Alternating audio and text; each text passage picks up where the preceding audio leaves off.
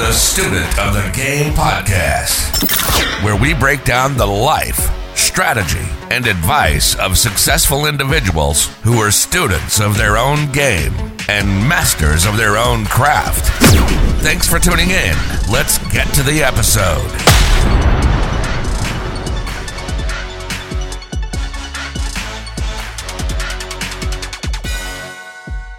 Hey guys, thanks for tuning in to the Student of the Game podcast. I'm Tim Stone with my co-hosts Nick Galbreath and Ian Cushing. Today we've got a special guest, Mr. Ricky Carruth. Ricky, thank you for joining us today.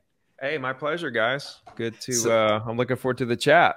Yeah, so if you've ever tried to become a real estate agent or looked up tips on YouTube or cold calling on YouTube, you've probably seen Ricky's videos. I know I have. So we're super grateful to have the opportunity to dive into his story. So thank you for being here, man. Yeah, I'm glad to be here. And like I say, I'm looking forward to seeing what you guys throw at me.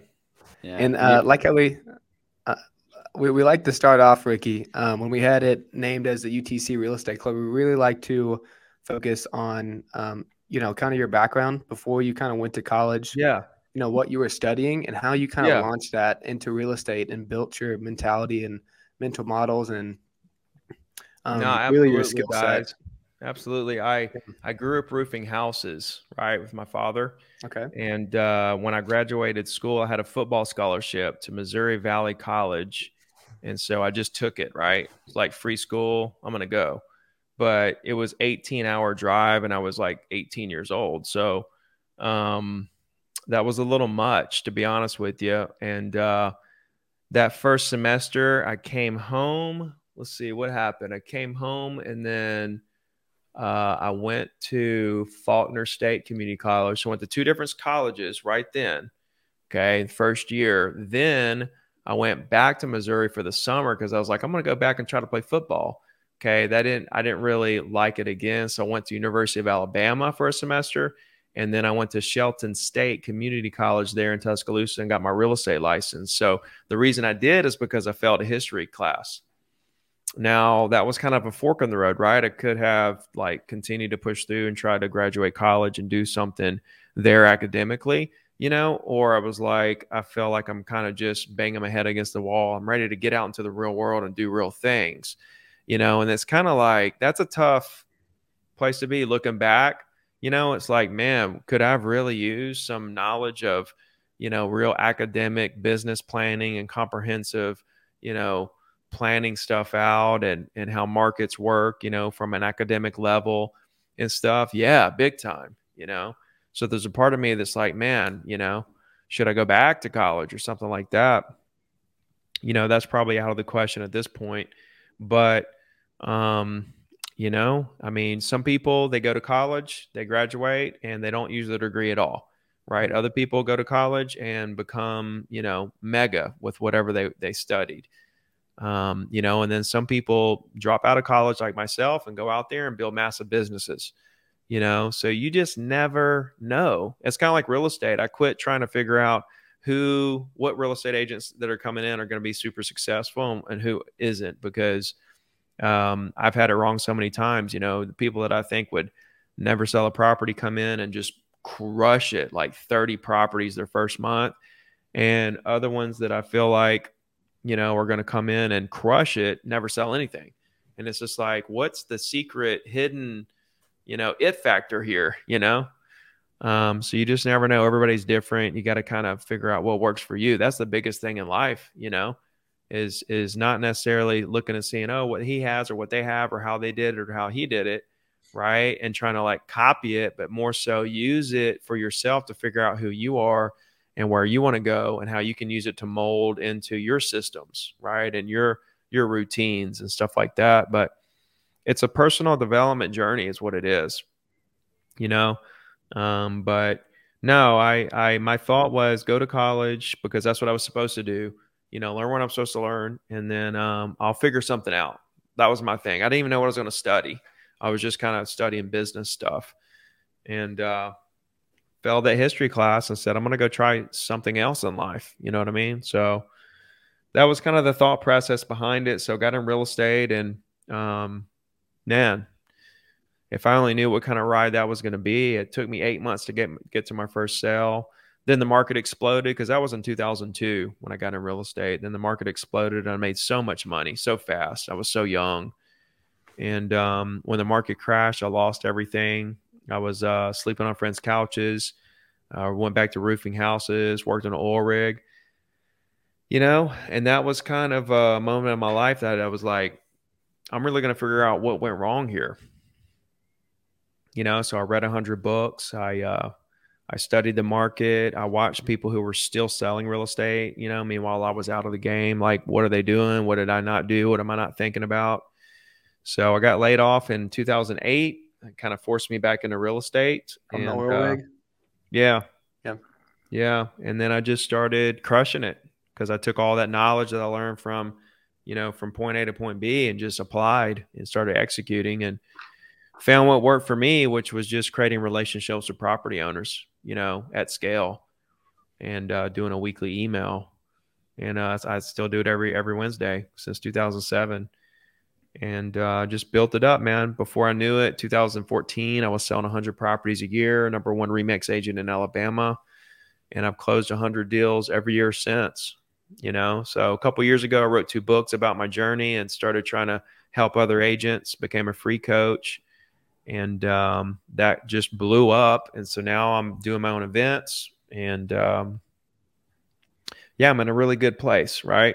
So now I'm trying to help agents see the bigger picture. I've showed them how to build their business. I've been doing that for years. Now I want to help them understand, what's going on in the market, what the future is, okay, for the industry, how they can take advantage of these platforms and collaboration, and really being a much, much better. It's incredible what's happening in the industry and the opportunities that are just sitting right there in front of everyone. And honestly, it looks like cryptocurrency, right? Most people don't understand it, so they keep an arm's length from it, right? They're just like watching it. They're like, what is that? That's kind of what's going on in the real estate industry in terms of the business models that are out there available to real estate agents, and what the actual possibilities are.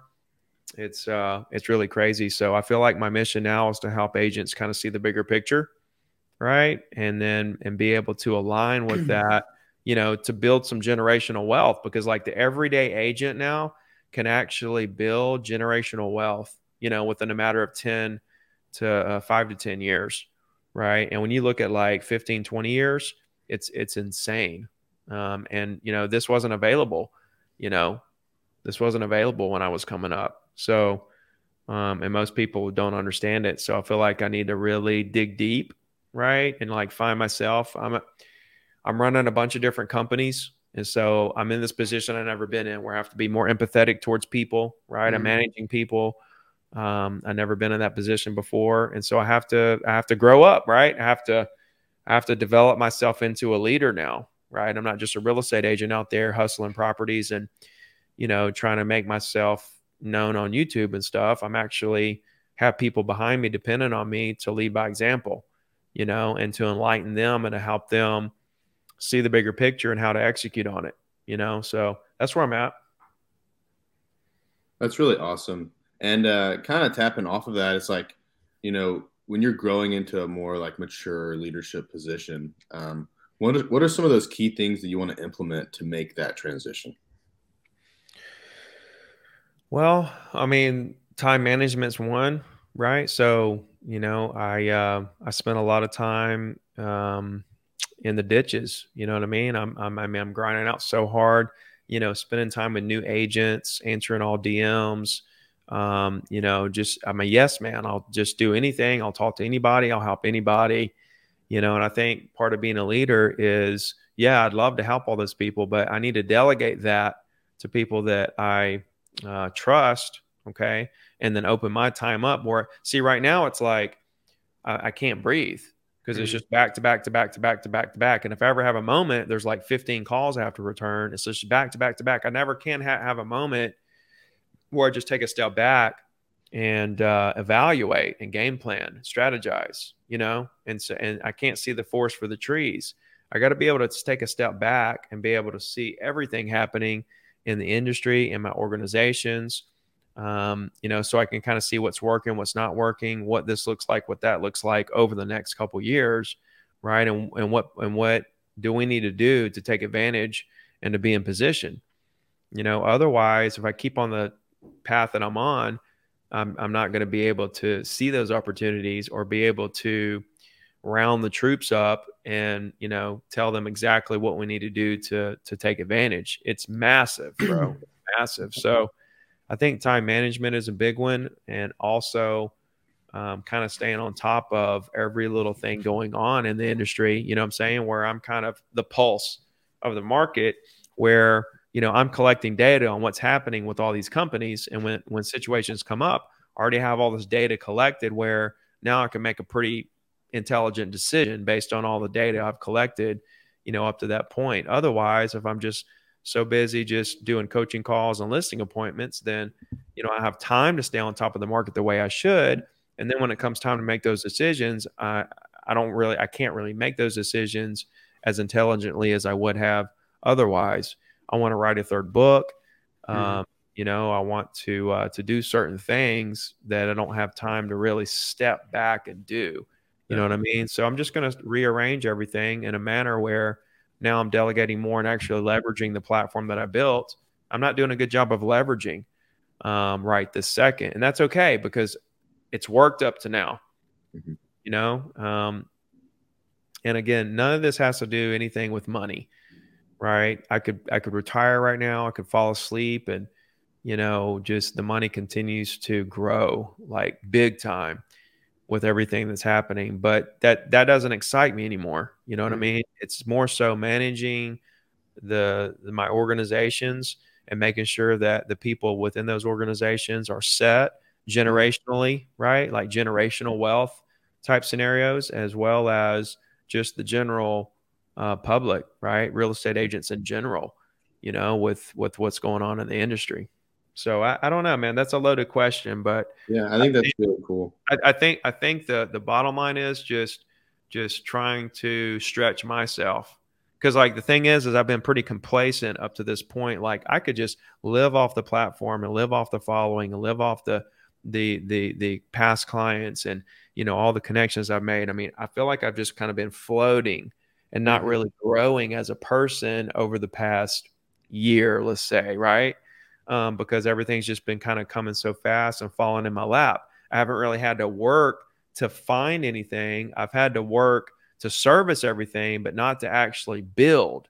You know what I mean? Like massively build, even though the little things that I'm doing is building.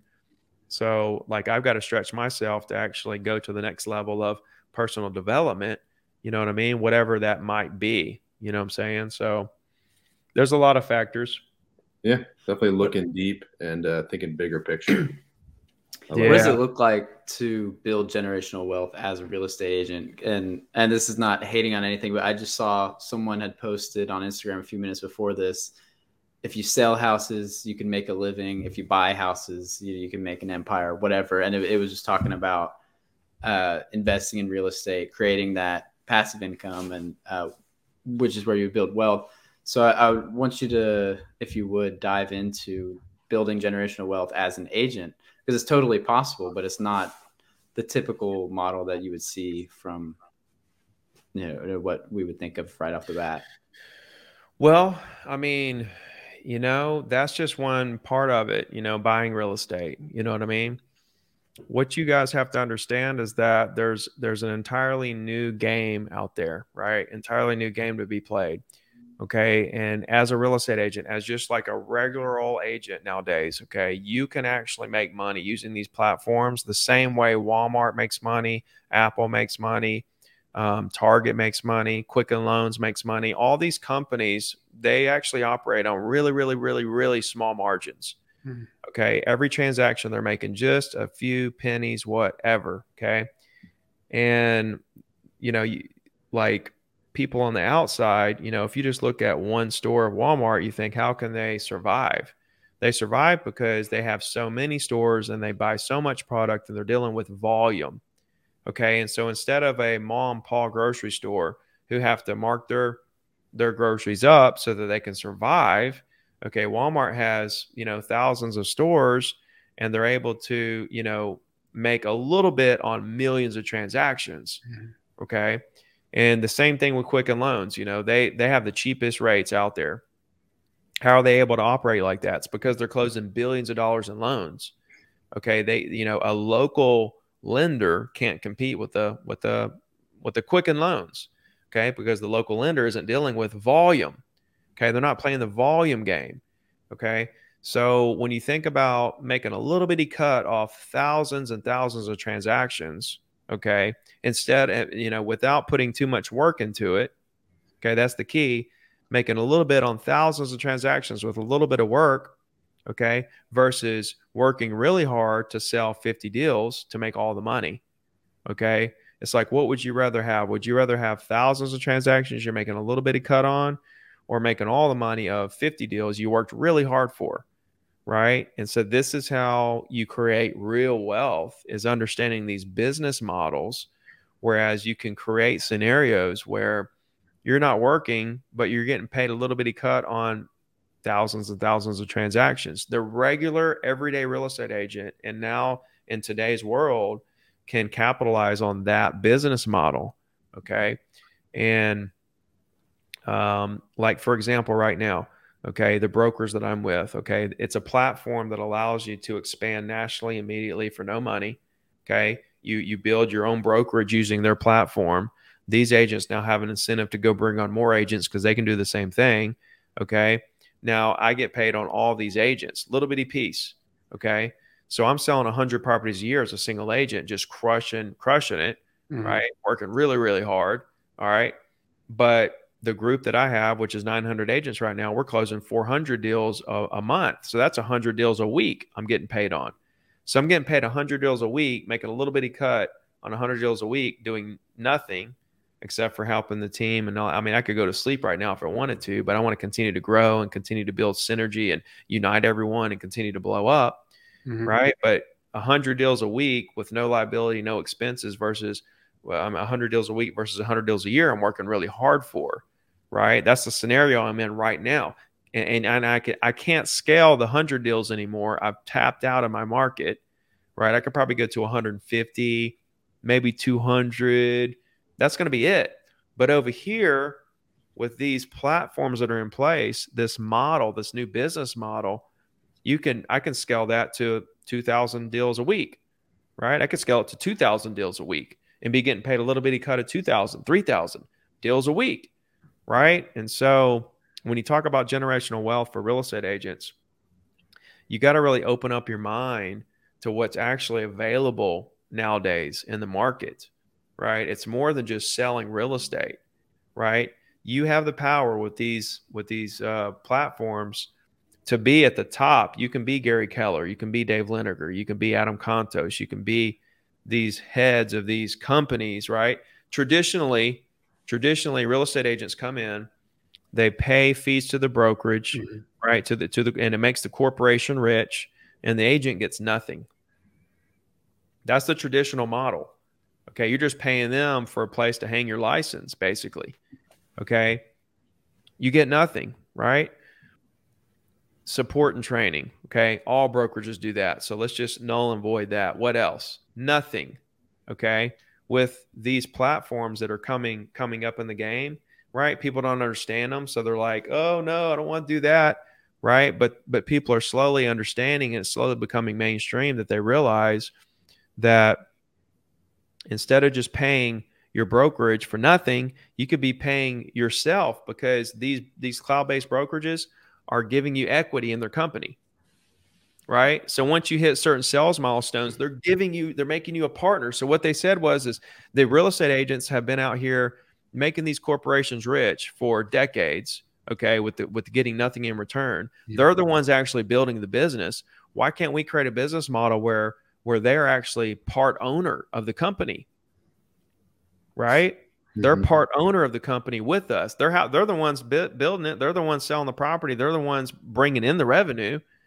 Right? Why can't they be a part owner? So that's what they did. Once you hit a certain sell milestone, which is about 30 deals every year, they give you equity, a big chunk of equity every year at whatever the price is that day. and that continues to grow. So now you're an equity partner at your brokerage, right? And you have the ability to expand immediately for no money and make, I mean, there's guys making 7-figure a month. So like, and then you take that money and do what with it? Buy real estate, buy stocks, buy assets, buy cash flowing properties, whatever you want to do. And when you get into that game, then you get into the depreciation game where, you're writing off the depreciation of the properties. You get into having multiple partners, and there's all kinds of different games you can play when it comes to real estate development. You can buy and hold, you can buy fix and flip, you can, take the equity out and then do it again. And there's all kinds of different, strategies. People swear by this, swear by that. I like to do it all. I like to buy, fix and flip. I like to buy little bitty rentals. I like to buy big buildings. I like to buy commercial, I like to do all of it. Right. So I don't know, man. I think, you got to start somewhere. And yeah. I think that when you take that first step, you have to realize that this is the first step in a lifelong journey. Mm-hmm. It's not like here's point A, here's point B. Like here's point A and point B is we're making $1 million or we have $1 million net worth or 2 million or whatever it is. That's going to be by the time you put the work in to actually get to that point, whatever money you make there is going to be null and void. You're not going to care at all about the money part of it because you worked so hard. It's almost like you didn't get paid enough. You worked so hard to do it. It's like that $1 million ain't nothing compared to what I had to do to get it. You know what I mean? And so then it becomes a game of how do I keep it, and build on it. You know what I mean? So then that's why I have so many different businesses and streams of income coming in, because I want that income's got to be at a very high level, right? Where then you've got money to throw into investments. Mm-hmm. I don't want the investments to sit there and, be how I'm living. Mm-hmm. I want to take all the money from the businesses, all the money from anything that comes from investments, take that cash and put it into more assets and more businesses. You know what I mean? Absolutely. Would you mind name dropping a couple of those platforms you're talking about so some of our listeners and even myself can look into them? The innovator of the whole thing is eXp Realty. eXp, okay. Right? Yeah. That's the innovator of this entire business model. Then there've been a bunch of copycats, not a bunch, just a couple that have come out. There's one called Real. There's one called Fathom. So these cloud-based brokerages, they built infrastructure to where, traditionally, if you want to be a broker or a franchisee of one of these big name, brokerages, you pay a franchise fee or you start your own office. You get an office space. At that point, you're just bringing on agents locally and hoping that you break even, right, on the building, hoping they pay you enough money to break even on the building. And then at that point, you're liable for them. You got to worry about compliance. You have expenses. You have all these problems, right, dealing with all these agents and stuff like that. So with like an EXP, you go out there, you don't have to have an office. You can have an office. You don't have to have an office, whatever. Every single agent that comes on board is the same thing as a franchisee. Like literally every agent has their own global franchise Wow. where you can go out and bring agents on from anywhere, any state. They go under the prospective state EXP broker, right? But they're sponsored by you into the company and they're part of your group, right? And then anybody they bring in, they build their team. You help them build their team. That's part of your organization as well. You're getting paid on all those agents. I've got 35 agents in South Africa, 4 in Australia, 25 in Canada, and most of them are in the U.S. You can bring entire brokerages over. You talk to the broker and say, hey, why? Right now you're liable for all your agents and you have a lot of expenses and you can only bring on agents locally, right? They're like, yeah. I'm like, well, wouldn't you rather team up with me and let's build your brokers together and bring on agents from everywhere and not have any liability or expenses? Right? That's the power of this thing. And we can take your 100 agents you have right now, and that's going to turn into 15,000 over the next 6 years. Right? It's insane. And people just are like, it's just a sales pitch, or like, I don't want to get recruited, or, stuff like that. Mm-hmm. But it's like, if I were to start my own brokerage, a year and a half ago, right? They've given me 50,000 in equity, which is worth 150. All right. There's no way my brokerage would be worth 150,000 right now. No way. I brought on 150 agents, turned into 900, doing 50K a month. There's no way I would be making 50K a month with no expenses, no liability, no broker responsibilities with $150,000 worth of equity. No way, no how. Right. And that 100 is going to go to 100. That 50 is going to go to 100 a month, 200 a month, 300 a month, $1 million a month, $2 million a month. It's already happening, with some of these other guys that have been there longer. So it's real. You know what I mean? It's real. They're a $7 billion company. Like a Remax is worth 700 million. So they're worth 10 times more than Remax. They're doing 10 times more profit as a company. Redfin loses money. Compass loses 300 million a year. Zillow, I think they're back in the negative. Definitely after this last little hoorah they're just going through. Right. But you look at all this stuff, man, and you realize what's happening in the industry and the opportunity that's sitting right there in front of agents who are at these brokerages who are just paying fees, getting nothing in return. They could be actually gaining equity in a growing company that's adding 1,000 agents a week. Dude, they got 100 million in the bank, right? They have no debt. They own Success Magazine, Vera Bella, The Virtual World. They own Showcase IDX. They're waiting to buy more companies. They just did a deal with a mortgage deal. They're the freaking dude. They're the Amazon in terms of like acquiring companies and building up a valuation. They're the Amazon and Facebook of real estate. You know what I mean? And speaking of mortgages, I remember you mentioned something about a mortgage venture. Would you mind kind of discussing that with us if it's available to us? I'm not sure if you're willing to speak. But. Basically, we've worked a deal out with one of the largest mortgage companies in the country to JV on building our own platform, right? Mm-hmm. Building our own platform where people can collaborate with each other all over the place and build their own little mortgage teams, if you will, right? And so it's really probably all I can really say about it right this second, but it's going to be really massive. It's going to be really incredible for real estate agents, and looking to really get in there and disrupt some things, you know what I mean? And really shake it up a little bit. Ricky, this is absolutely awesome. And when you said cloud-based platform, I was mind blown right there, because how future thinking that brokerage strategy is, EXP, and I've heard of it. But I would love your advice on my situation right now, just because we're talking about the future of brokerages in EXP and what they're doing. Now you can kind of gain equity and not pay commissions to the broker. I'm at Keller Williams right now in Chattanooga, Tennessee, and I'm about to move up to Boston. And I was going to join a Keller Williams brokerage in Plymouth, I believe. And I was going to build out a commercial division, but work with a different brokerage while doing that. And she runs her Keller Williams brokerage, but now she's starting to start brokerages internationally, like in Italy, Punta Cana, and Dominican Republic. What would your advice be to possibly change that business model? I mean, I'm trying to link that connection to what you're talking about with EXP and the capabilities to bring on agents from other international countries to be under your brokerage. Yeah. No, it just depends on what your goals are. Yeah. You know what I mean? And kind of what can you see the actual where the industry is and where it's heading, because these guys that have 15,000 agents in their organization, they've only recruited around 100 agents. All of them have only recruited about 100 agents, and they have 15,000.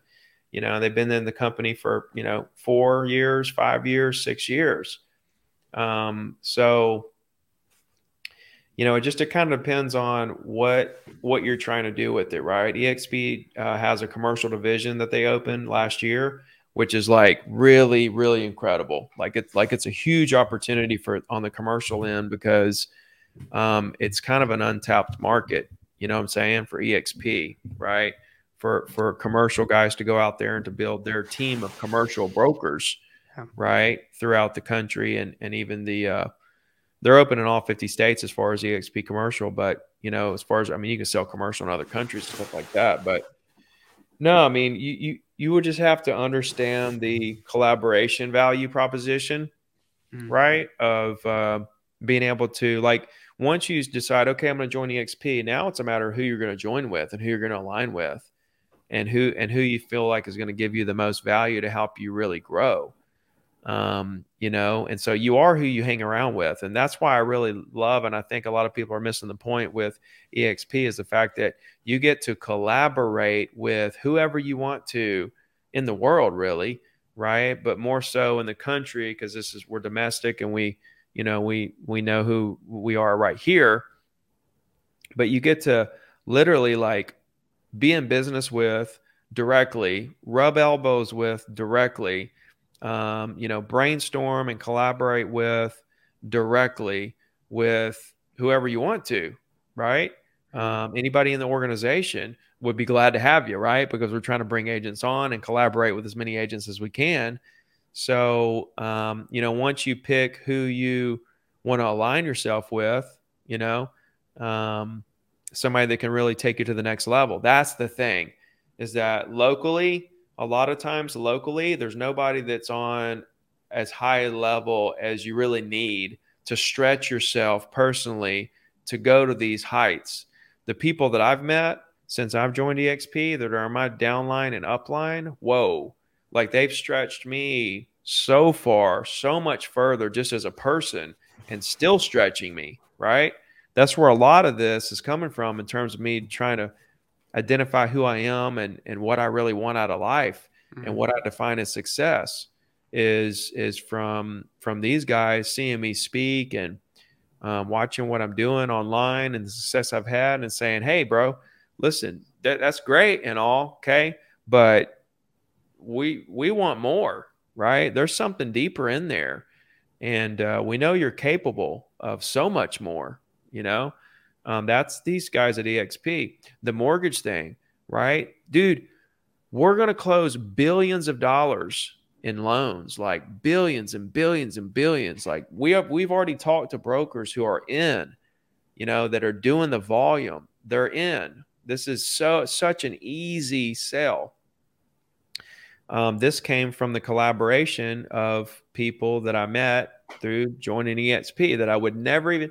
I don't have the opportunity where I was to own equity in a company and to build a downline and to make, millions of dollars on an organization, right? But that don't mean anything. What means something to me is the collaboration to put our heads together with some of the greatest minds in the industry and say, what can we do to make the industry and the world a better place, right? How can we help agents more than we're already helping them, right? How can we use this platform and other platforms to stretch even further, So I don't know. That would be a different conversation. We would have to sit down and look at everything you're trying to do, everything you're doing now, and see what direction that, the platform can help you, you know what I mean? So I don't know exactly everything you're trying to do, but I would say, don't hold it at an arm's length.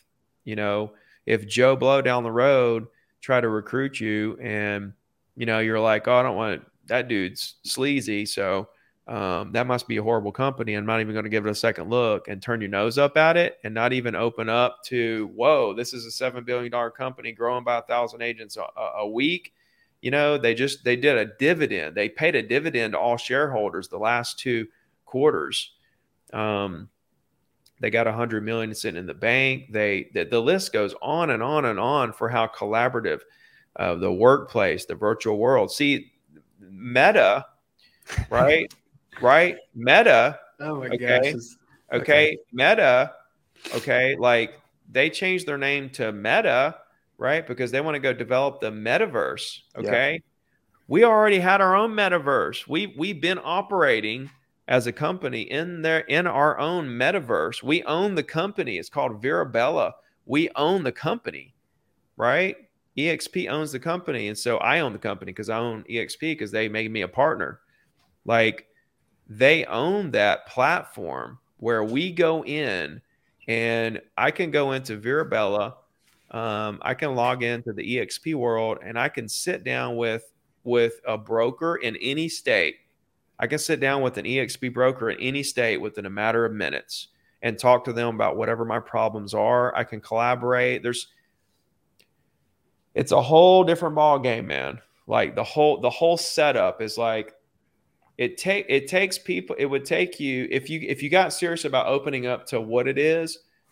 You know, it would take you 6 months to actually figure out all the wow factors happening behind the scenes, like how they make the transaction so much easier, like to get paid. I used to have to go to a closing, pick up the closing documents and check, upload the documents to the cloud, give the check to Remax, them cut me a check and me drive it to the bank.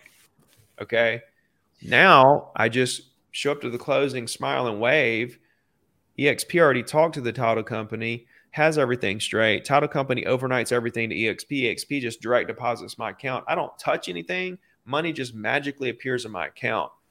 That's just one little thing, right? They're doing as much as they can do to make our lives easier and to allow us to expand. You know what I mean? There's no other company like it. I love that they're just challenging the industry and the way that it works and changing everything around.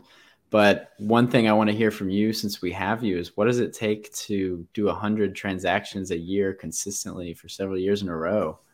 Work your ass off. Yeah. As some people, they're gonna work their ass off and they're not gonna do 100 deals. So what's different between? I think that they don't have systems in place, right? They don't understand quantity. Okay, they're giving too much quality to too few agents, and it's never about quantity. If you want a really large business, at some point it has to be about volume, right? You can't just take really good care of a few clients and just chalk your whole business up to, I'm just really taking care of these clients. You know, I didn't have time to make calls. I didn't have time to try to grow my business or do any kind of, you know, one-on-one marketing or anything like that. I just, you know, I had to show property all day. No, you didn't. You showed property till 1, and then you just kind of messed around with whatever for the rest of the day. You could have been pounding away. See, at some point, it's got to be about quantity. You need thousands and thousands of people. Everything between an agent and 100 deals a year, whatever their goals are just thousands of one-on-one conversations with people in their market. It's really that simple. The ABCs and real estate one-on-one is really simple stuff. It's just one-on-one conversations with people in your market to see what you can do to help them, right? And if not now, you'd love to help them later. Collect their data, have a personal branding system in place to make sure they never forget who you are, right? And if you gave that great first impression and they really liked who you are and liked how you carried yourself, they're going to call you when the time comes. Maybe they do, maybe they don't. But your job is to put yourself in as many of those possible situations as you can, right? And you're going to get some of them and some of them you're not. Everybody has a different mental capacity, right? Everybody has a different mental capacity of the amount of deals that they can handle, okay? Like you know, like you can handle, you know, let's just say, for example, like, you know, 15 pending deals and, you know, 22 active listings at one time. Okay. The next person may only be able to handle 4 pending deals and 8 listings at one time. And anything above that just freaks them out and they just can't handle it. It's too much stuff.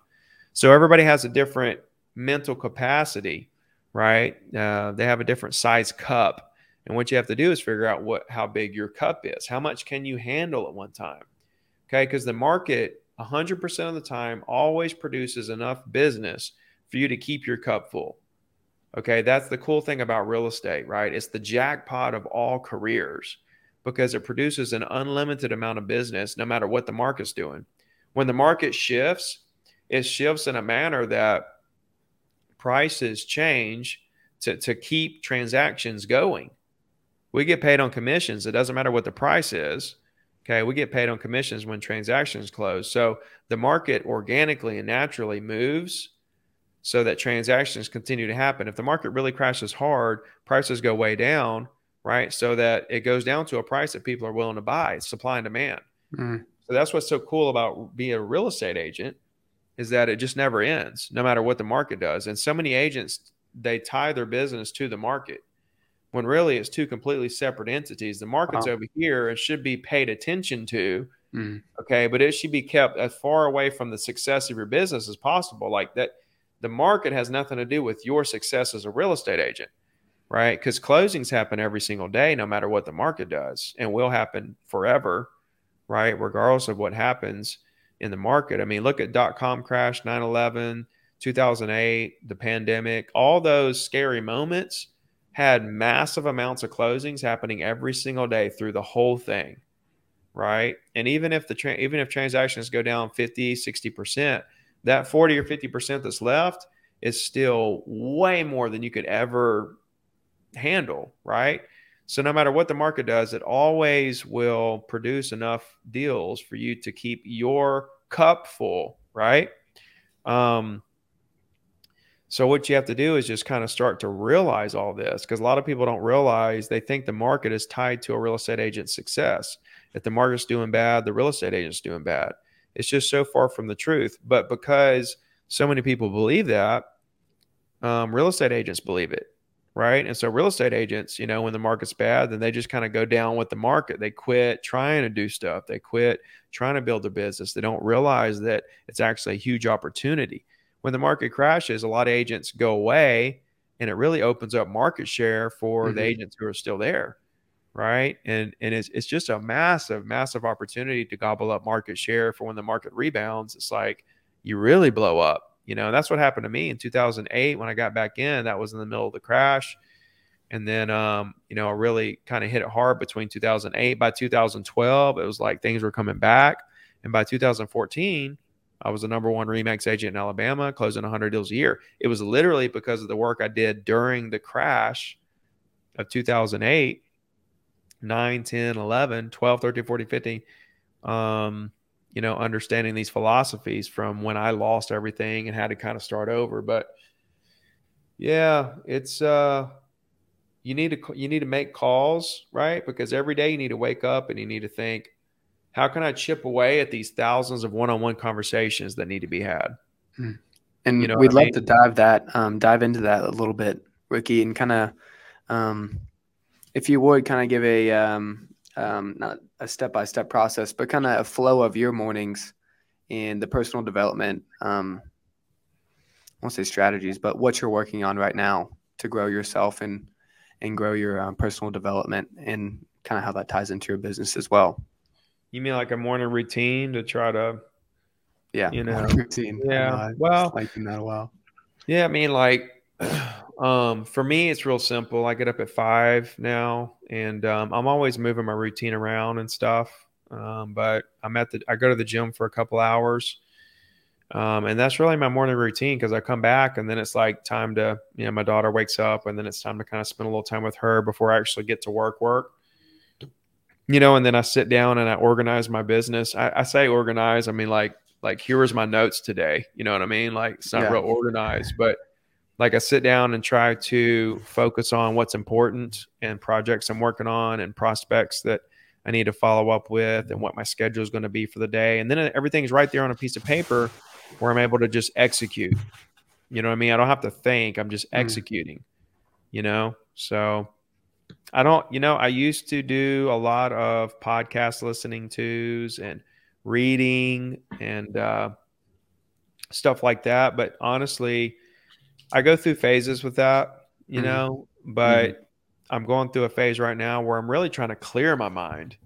I'm really trying to do a reset where I can actually, I'm trying to think about everything going on instead of just jamming stuff in my mind, and just listening to people on podcasts and music and stuff like that. I'm trying to really think things through. So I think everybody has to go through those cycles, like your personal development cycle, where you're actually like absorbing a lot of podcasts and different things. And then, you need to take some time where you're not really listening to anything to kind of think through all that stuff and see what you can do to execute upon it. A lot of people listen to podcasts and go to seminars and read books and all this and never do anything, right? Unless you actually take what you're learning and sit down and really, think about it and dissect it for a second and figure out, okay, that was great.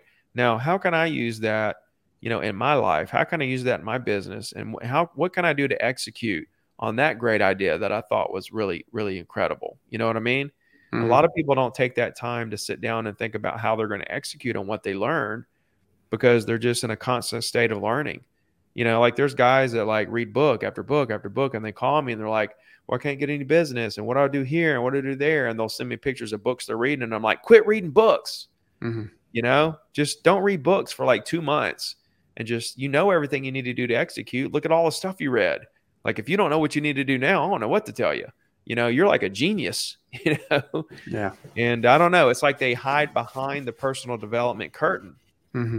You know what I mean? Yeah. So be careful with hiding behind that personal development curtain and like take the curtain back and take it all the way down to the bare bottom and say, okay, now how do I execute on this? Because that's all that's going to matter is if you execute. Yeah, I totally agree with that. Like, I definitely go through those phases as well. And I also want to see, this kind of touches on self-development, but really just, I guess I wanted to ask you, how do you manage your like work-life balance? Because when you're dealing with the amount of like volume and content and deals that you're doing, how do you balance that? The first part of that, bro, is that you have to understand that most people, the reason why they don't succeed at the level they want to is because they worry too much about everything, right? Mm-hmm. They're worrying about if this deal is going to go through or if this client's going to be happy or whatever. I don't know, repair, inspection, addendums, or if somebody's going to be mad at them or if people are going to like them or if their post is, people will just worry, right? Mm-hmm. And so that's the first part of like mastering the work-life balance part is knowing what to worry about, what not to worry about, right? And knowing when to worry and when you can shut it down. I knock off at 5 o'clock every day and on the weekends, right? So tomorrow I'll work all morning. I got some appointments, but most weekends I'm off unless I have some kind of appointment. And then at 5 o'clock, I try to shut completely down all the way. And it's like, yeah, there's a lot of stuff happening, right? Mm-hmm. But it's like, it'll be there tomorrow. You know what I mean? Sitting around worrying about it isn't really going to do any good. So if you're with your family, right, after hours, but you're constantly thinking about work and what about this deal and stuff like that, then you're not really present. Mm-hmm. And that's not, your family's going to resent you little by little. You're going to resent yourself. And that's just digging yourself into this really deep, dark hole that's not going to end well. I mean, why are we doing this? We're doing this to live a great life. We're doing this to be able to spend quality time with the family. That's why we got into real estate, was to enjoy life. And here we are worried and all these negative things that we're dealing with and thinking about. You got to get really good at compartmentalizing those negative emotions and worries and putting them in a box and throwing them away. Unless needed. So like, that's part of the mastery, of this business and what drives a lot of people out of the business, to be honest with you. You know what I mean? But that's the first part of it is getting past that worry stage where you're just worried about every little thing and realizing, listen, that deal is done. Like the future is going to play out the way it's going to play out, Mm-hmm. Whether you worry about it or not. And I think that's the biggest part of work-life balance, because it's not like you're not like there with your family. It's that mentally you're worried about all the stuff from work. You know what I'm saying? So yeah, it's tough, man. It's one of those mind over matter things, one of those woo-saw, like, meditation / yoga situations where you got to really, you got to self-reflect and really, say, okay, what's important in my life? What makes me happy? These deals are gonna work themselves out. So that's the biggest thing for me, man, is and I battle with it too. Everybody does. It's just, what level do you battle with it at? Yeah. And I just really wanted to ask you that because especially with a lot of people that are in this business, they're just so passionate about it and you work so much and you can really lose sight of the things like what you're saying that are the most important to you. And I really liked what you said about that. I was like kind of setting those boundaries and clocking off at 5. And exactly, man. It's not like I don't answer a text on a negotiation, and stuff like that. But, people like checking their phone, like just to check emails just because. And, stuff like that. Like, you've got to set some boundaries with yourself so that you can like relax for a second. And here's the flip side. When you do work till 9 o'clock, or you are worried till you go to sleep, and you go to sleep worried about different things, you wake up and your brain is fried. And now you're not on your A game, right? And it slowly eats at you. It slowly eats at you. When you're able to actually turn off and recharge properly every day, you wake up every day ready to roll. You're ready to go. You're on fire. I think of it as like getting into vacation mode, right? Like at 5 o'clock, you should get into that same mode that you're in when you're on vacation down in the Bahamas or something, where you're like not worried. You're like, oh, I'm really going to just not worry for a second. That's the way you need to get, because when you go on a vacation and you come back on a 10-day vacation, how fired up you are when you get back, right? You want to try to emulate that every day, right? I call it vacation mode. If you can get into vacation mode in the evening time, okay, to where when you wake up the next day, you can't emulate that same feeling as a 10-day vacation, but if you can somewhat emulate it, right, to the point where you're excited and you're fired up and your energy is high, but if you're sitting around worried all night, or work, a lot of people work till like 9 or 10 in this business. And I'm like, that is absolutely the wrong, because here's the thing too. If you gave yourself till 5 o'clock and said, I'm going to stop at 5, you're going to figure, your body, your mind will figure out a way to get everything that used to take you to 10 o'clock to do. You will figure out a way to get it done by 5, right? That's the thing. There's a law about this. Henry Ford did it. He gave his workers in his factory 60 hours to complete certain tasks. Okay, did that for several weeks. Then he came back and he said, I'm going to give you 40 hours to do the same thing. They figured out how to do the same production in 40 hours, right? We naturally will figure out a way to compress what we're doing to get the same output in the little bit of time. If we're telling ourselves, you're going to be done at 5 o'clock, so you better get done whatever you're going to get done, because after that, it's done. Right. But if you give yourself till 10 o'clock to do it, then you're like, oh, I got till 10 o'clock. I'm just going to kind of, I'm going to go, I'm going to pace myself, instead of getting it all done, you got till 10, you know what I mean? Yeah. So I think that's an important thing to note as well. Yeah. That's some great life lessons right there for a lot of people that can probably relate to that in this business. One thing from my experience, and I'm sure it's a little different because I do a lot of property management, is that other people want to make their problems your problem, no matter what time of day it is. And I'm sure, like, just with the volume of people you deal with, that's something that you run into as well. Like, how do you deal with that kind of stress when you're on vacation mode? Like it's 7 p.m. I'm at home and people want to make their problems my problem. What's that look like? Well, chances are I'm not going to see whatever the message is until the morning time, number one, right? Yeah. I'm not even. That's what I try to do, and then they yell at me the next day. Yeah, and I mean, if they're going to yell at me the next day, that gives me permission to yell at them the next day. Like, you're going to yell at me, and like I'm at home with my daughter or whatever. It's 7 o'clock at night, bro. You know what I'm saying? Now, what's the problem? Oh, that's what you're yelling at me about, and you messaged me at 7 o'clock last night for something that can be handled right now. Boom! I just took care of it. Now what? What do you got now? You got anything else you want to yell at me about? Go back to your room. Make your bed.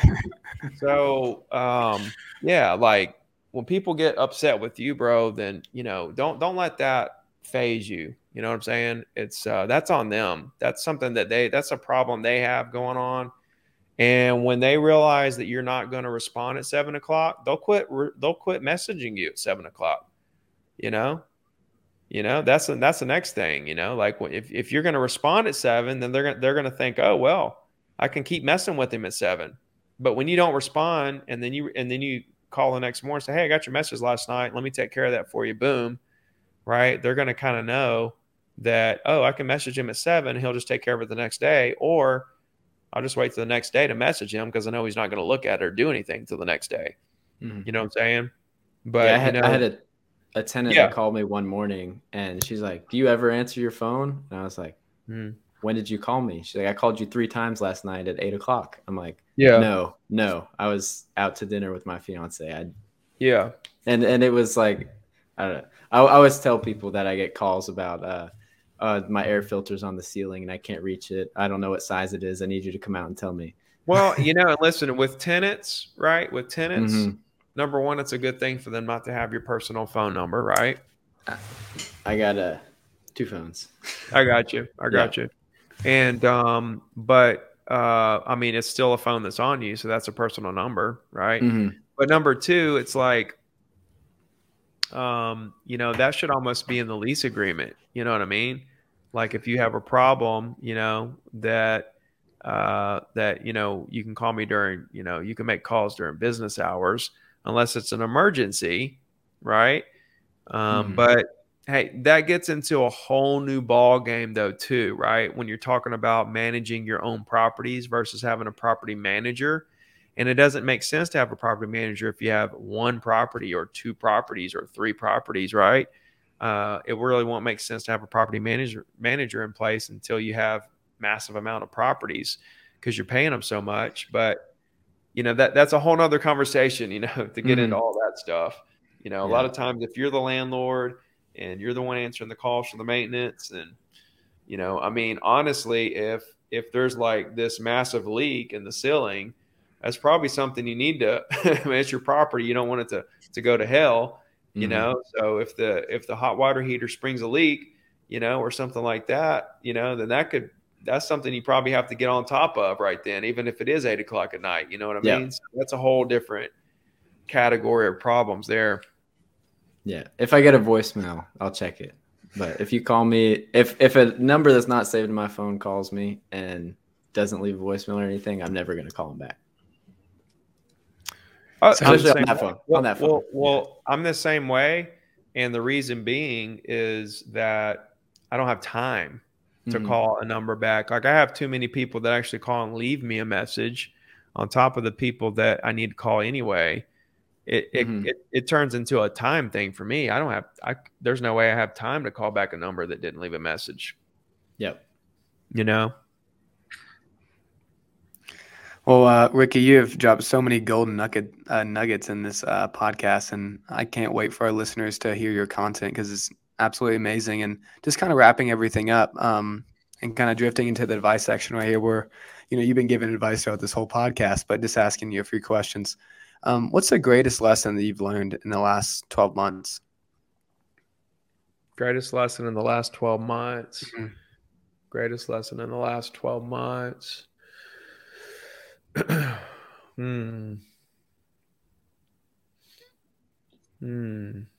should put these questions in the email moving forward. I just thought of that. No, that's okay, because then you get real reactions though. You know what I mean? Yeah. If people don't know what the questions are going to be, then you actually get real reactions. But I don't know, man. That is a tough one. Say it again. I want to hear the words again. What's the greatest lesson that you have learned in the last 12 months? The greatest.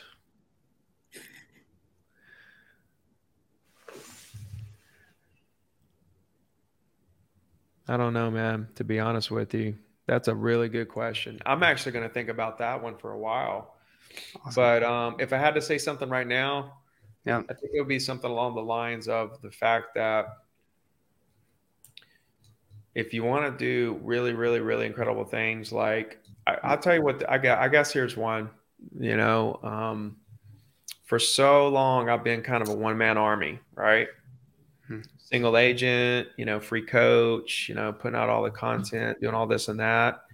And I think one thing that I've learned here over the past 12 months is that if you really want to do incredible things in this world, you can't do it alone.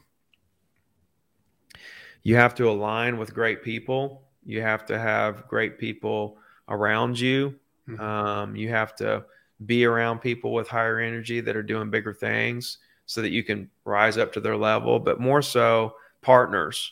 We started an ISA company. We cold call for agents and set listing appointments, right? We're calling right now we're calling for about 200 agents, and we have about 30 or 40 that join our program every week. We have like 45 employees, and I'm the CEO of that company.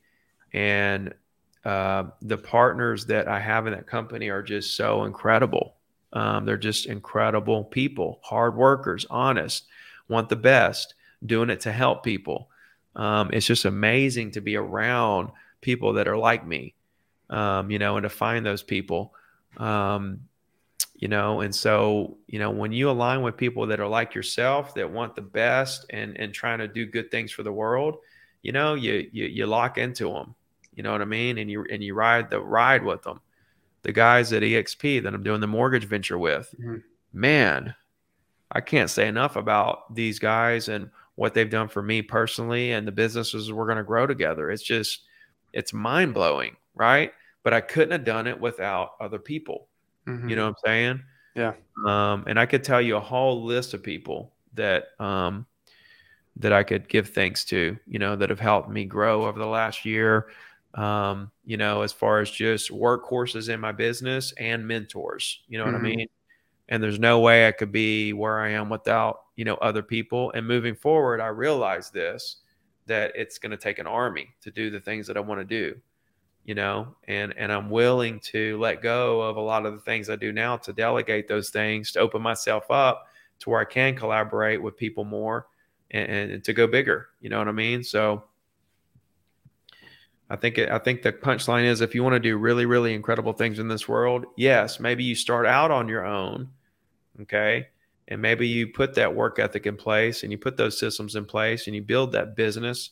Right. But at the end of the day, if you want to do something really incredible for the world, it's going to take, you can't do it alone. Yeah.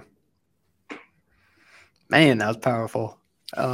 Ricky, we've me, Tim, and Ian have really had this energy kind of growing up when I co-founded the club with two other buddies 2 years ago, and Ian and Tim joined really early on.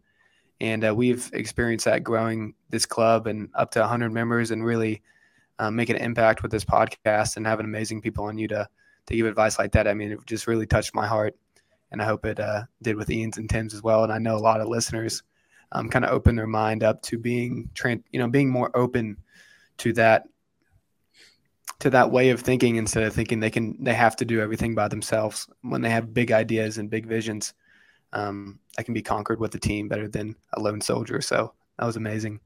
Yeah, no, it's they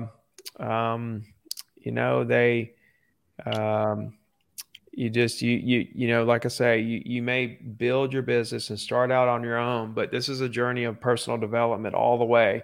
Like there's a lot of guys like me that would be like, I'd retire, I'd retire, be done. But here I am basically fixing to start over, you know what I mean? And saying, okay, I want to basically start over in this leadership role. I've conquered all these other things, and I'm going to start in this leadership role and be a dominant force here, and start at the bottom of the leadership role in the industry and work my way up another incredible mountain, another steep, crazy, wild mountain, that's going to be a crazy ride to the top. But I'm just not done yet. You know what I mean? Yeah. Cool. Absolutely. Something kind of just out of the blue right here. Ricky, what do you love to do with your family? I know you said you have a wife and a daughter. We were talking about her before she got attacked by We like to ants, travel, man. We my daughter just turned 2, and before she was 2, she's been to Disney, Salt Lake, Connecticut, and Vegas. Right. And she wasn't even 2 yet. So we love to travel. We're going to go to Puerto Rico for a week or so. Very exciting. Next month. And we're going to Denver to do skiing and stuff with the group in January. We're going to go to LA for a couple weeks in May. So we like to get out and travel and just see other places, and, see Whitley's face when she sees new stuff. It's really cool. Absolutely. I love to travel.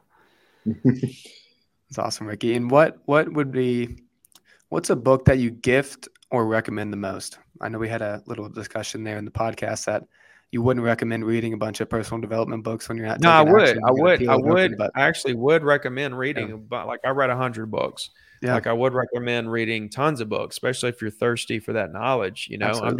I'm just saying at some point you got to realize, okay, I got to sit back and I got to understand how to execute on what I've learned, not just read forever and never take any action. Yeah. But my favorite book is A Slight Edge by Jeff Olson. Ooh. Yeah, that was my favorite one. That's the only one I read twice. Thank you for that. I've never heard of that before. The Slight Edge. It's good. Awesome. Well, awesome. Guys, do you have anything else? Ricky? Well, I just thought of an analogy that I have to share. You're talking about, sometimes your brain just gets so full, and they say that your brain is a sponge. But at a certain point, once it's soaked up enough, you got to scrub the dishes and get some stuff done, and then you can soak it up we I just thought of that while you were talking. There you go. Ooh, Had Tim. to share it with the world. Uh-oh. We need the drop in bombs button like Bradley. Yeah. Oh, Ricky, thank you so much for your time today. Going into the weekend, and I hope you have a great Thanksgiving and great holidays with your family. And thank you again. No, I enjoyed the chat, guys. Looking forward to continuing the conversation. You guys stay in touch with me and let me know what I can do to help you. Absolutely. Yeah, likewise. Thank you to everybody that tuned in. Tim Stone, Nick Galbreath, and Ian Cushing signing off.